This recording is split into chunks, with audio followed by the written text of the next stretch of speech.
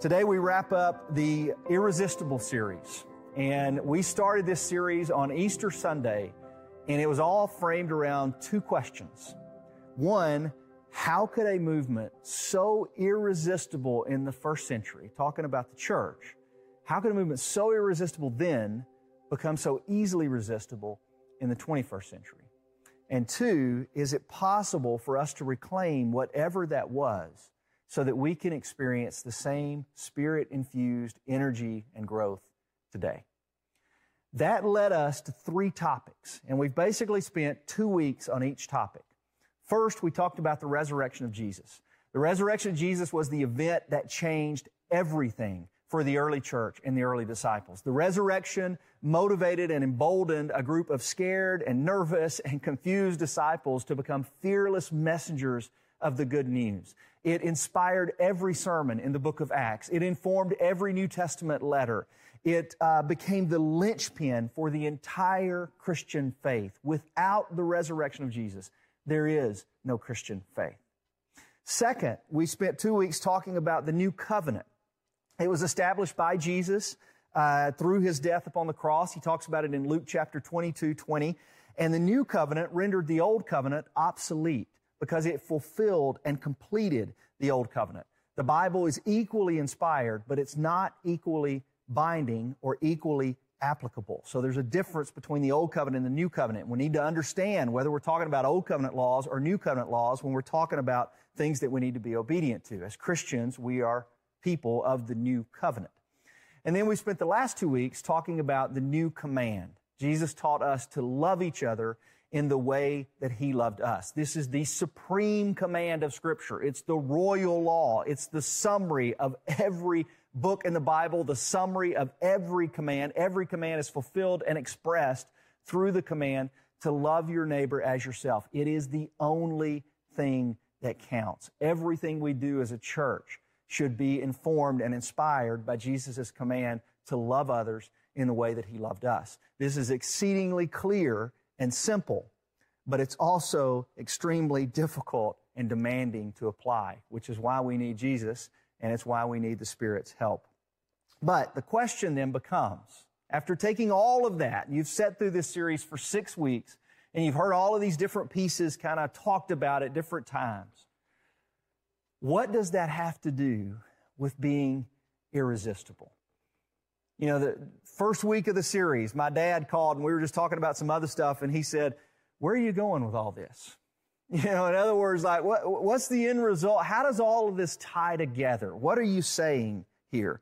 Well, it's real simple. Here's where we've been trying to go.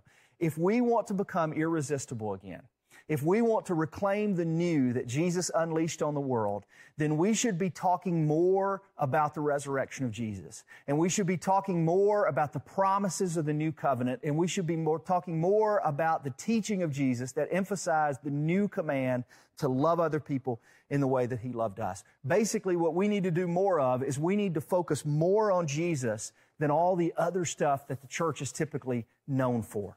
I mentioned that a few Sundays ago, and I made a list again this week. I mean, how much time do we spend in the church in pointless debates and theological controversies?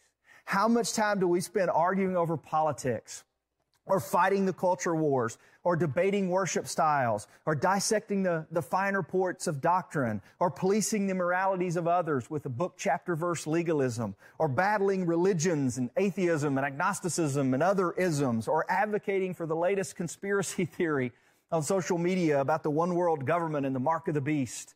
You know, can we just focus on Jesus and his resurrection? Can we just make that our focus as a church? Can we just focus on the promises of a better life that Jesus offers us and his teaching to love others? In other words, can we just keep calm and love others? You remember that phrase on the t-shirts and the memes and all that, you know, keep calm and carry on.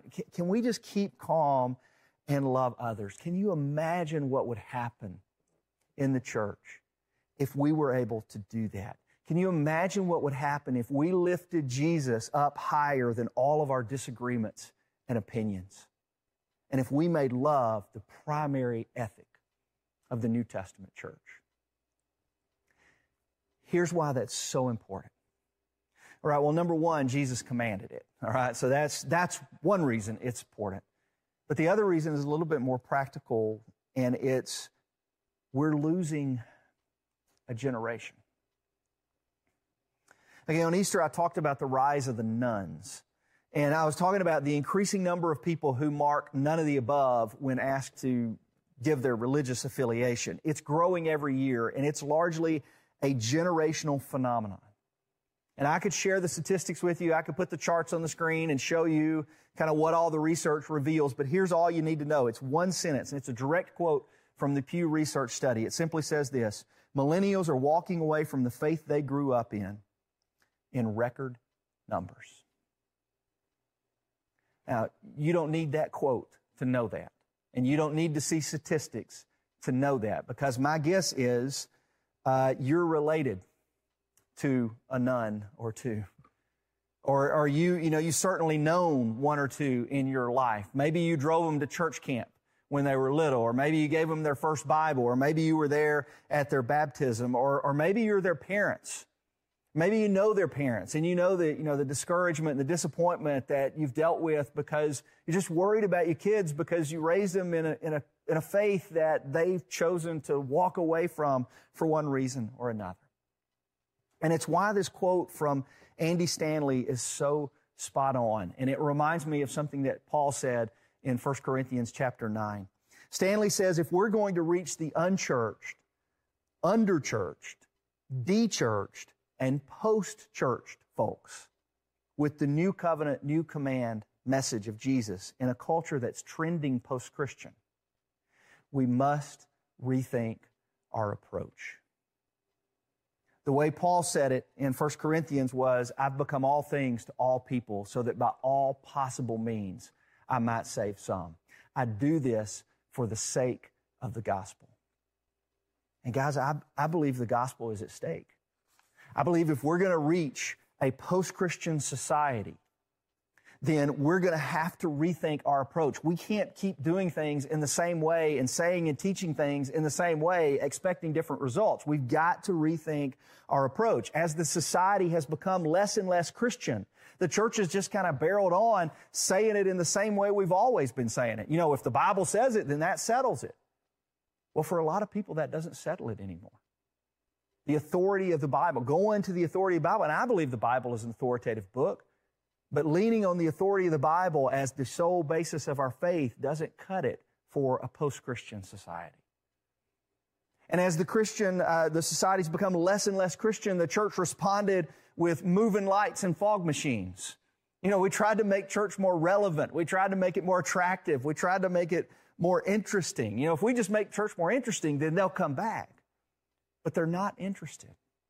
And I'm all for making church better, and I'm all for making church interesting. I don't think church should be irrelevant or boring. It absolutely should be interesting.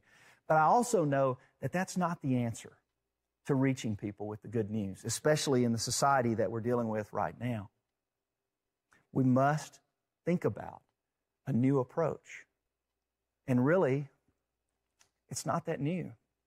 It's something that Jesus has talked about since the beginning. And it's just that we confused and complicated it. Somewhere along the way, those eternal truths got lost in the shuffle. And we need to reclaim that message if we're going to reclaim future generations for Jesus. There's a great analogy in the book that kind of helps make sense of this. And I want to share it with you to see if it helps kind of get your mind around it. It's called Reaching the Unequestrians. Now, I'll read you just a bit of what Stanley wrote and apply it. He says, out where I live, there are dozens of stables and riding rings.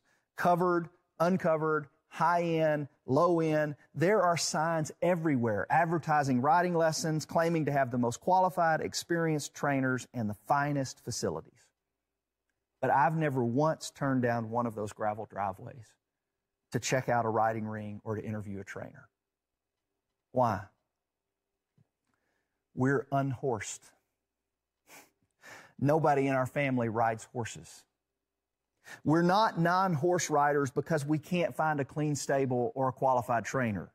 We're not unequestrian because we can't afford to rent or purchase a horse. We don't lack interest because we don't know what a horse is. It's quite the opposite. We know enough about horses to know that we're not horse people. It's not what we do. If the finest stable with the most qualified trainers in America moved into our areas, we still wouldn't go. Now, when I read that analogy, I'm like, oh, that's perfect. I'm gonna take that and kind of repackage it and tell it from my perspective, like we're not horse people, and talk about what that means to drive by all these barns in our area and not be interested in what's going on in those at all. But here was the problem I ran into. My family, we are horse people. And I'm not speaking metaphorically here. I am speaking literally here. It's not that we're unhorsed. We're post-horse people. Listen, my granddad was a walking horse trainer. He had this huge barn out the back of his house. My Aunt Jane ended up living in it. When I was growing up, we'd go play in that barn all the time. We were around walking horses all the time. The walking horse show in Hohenwald was named after my granddaddy. We had front row seats. I'd sit with my grandmother and we'd watch those big horses go by. We worked it every year. We had, our own box at the Shelbyville Grand Celebration, the walking horse celebration. We would go every year. We were horse people. And some of us still are. My dad still owns horses. My brother still owns horses. He rides a lot. But my sister and I, we're not horse people anymore. We don't ride. We don't own horses. We don't keep up with what's going on in the horse world. We don't have any idea who the best trainers are or who has the best stables. It's something we never talk about or even think about. And you see the analogy, right? The reason post-church people find today's church perfectly resistible is they're not church people. They used to be church people. Their family used to be really big in the church. And maybe their grandmother, still is. Maybe their brother still is. Some of the family are, still very active in church. But it's not something they do anymore. It's not something they talk about or even think about anymore. They don't know which church is doing what. They don't know what kind of children's ministry that church is using as their curriculum. They don't know when the service times are. They don't know what preacher you should be listening to or what worship songs are popular right now. They could be surrounded by the world's best churches and never even think about attending one because it's simply something they don't do anymore. Maybe the legalism got to them, or maybe they were treated in an unloving way by Christian people, or maybe they grew tired of the unloving rhetoric, or maybe they just couldn't align it with their whatever they had studied, or I don't know. There's all kinds of reasons that people have walked away from the church. But that's why what we're talking about in this series and what we've been talking about is so important. And this is how it all ties together. Listen, I'm going to paraphrase here. In our post-Christian culture, making better churches or more relevant churches or more doctrinally sound churches or more theologically educated churches is not the answer. The answer is a return to the resurrection-centered, new covenant, love one another version of the faith that we've been unpacking in this series. The version of the faith that got the whole church thing started in the first place. Unchurched people may not be interested in church, but they certainly want to be treated well and loved, especially when things aren't going well in their lives.